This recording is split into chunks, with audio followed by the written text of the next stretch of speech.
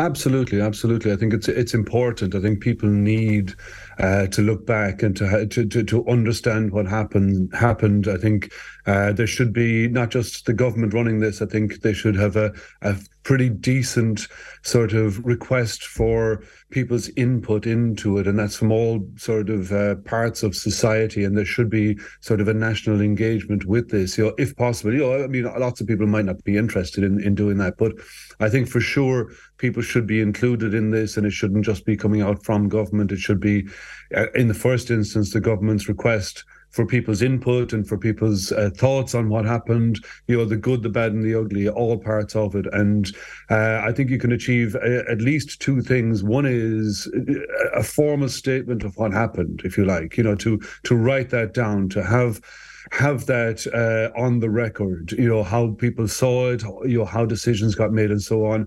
And then the second one is, of course, to look to the future, to say, if there's ever a sort of a global catastrophe or something really terrible happens, what did we learn from this particular time that we can ever use again in the future?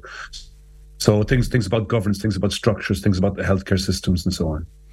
In terms, James, of whether it should be a public or private inquiry, as Micheál Martin says, they want to establish what went right, what went wrong. It's believed its purpose is, not to find fault with any person or body in particular, but to inform the response to future public health emergencies.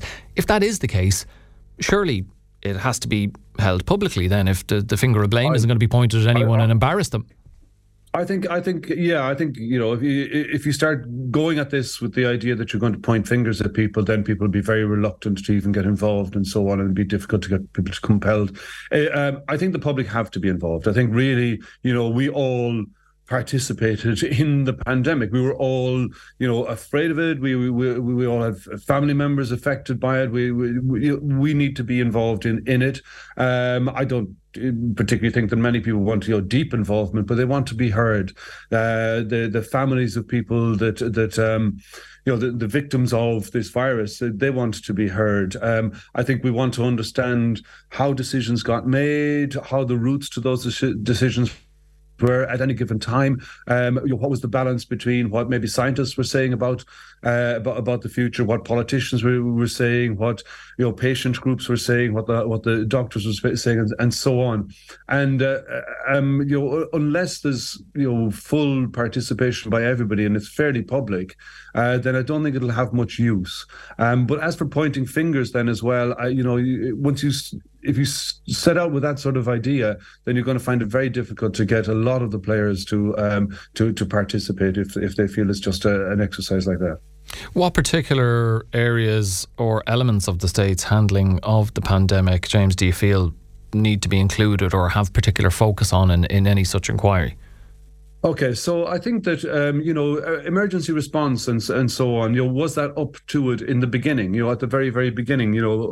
How were March 2020 was a particular time. We knew that we didn't have a good immune system. We didn't have much immunity to this virus, and Italy was literally on fire at that stage. Things were really bad. How quickly and how efficiently did the response to this come together? How well was that done? Who took the decisions? How were those decisions made? What was the balance in that? Were you talking about all the non-pharmaceutical interventions? How did we get to the where we had enough PPE? All of these things need to be looked at, and then as well there was emergency legislation. I'm not particularly strong on legislation, and I don't know too much, but things brought in. How did that happen? How was that drafted? And then taken off the statute book. So all of those things, and to be able to look back and to say, if something really terrible happened again, we would do this, we wouldn't do that. That sort of thing, I think, is the most useful thing for this whole exercise. I was interested in some of the points made by people who were at the coalface. So Professor Jack Lambert from UCD saying the structure of NPHET was problematic. Martin Cormagan, the professor who himself was a member of NPHET, he believed the state excessively limited basic freedoms for too long and depended too much on fear to influence behaviour.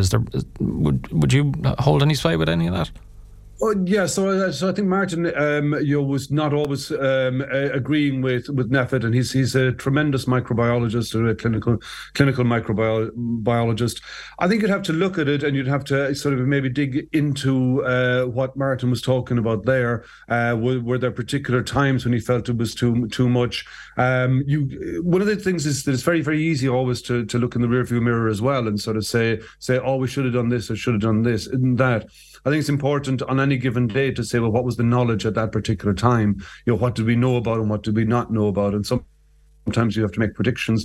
Most of the time, I think those predictions were fairly good, but occasionally they weren't. So I would certainly listen to Martin. I don't know the first person's name. Sorry, I missed it. Professor Jack Lambert from UCD.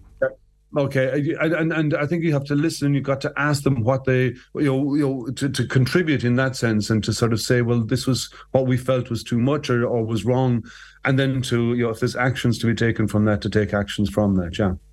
I suppose just lastly and briefly, we've seen previous inquiries, as you well know, in this country, James, go on for years and cost a lot of money, and it doesn't feel as if much emerges from them. Is it important that any inquiry into the handling of COVID-19 it happens in a swift and timely manner?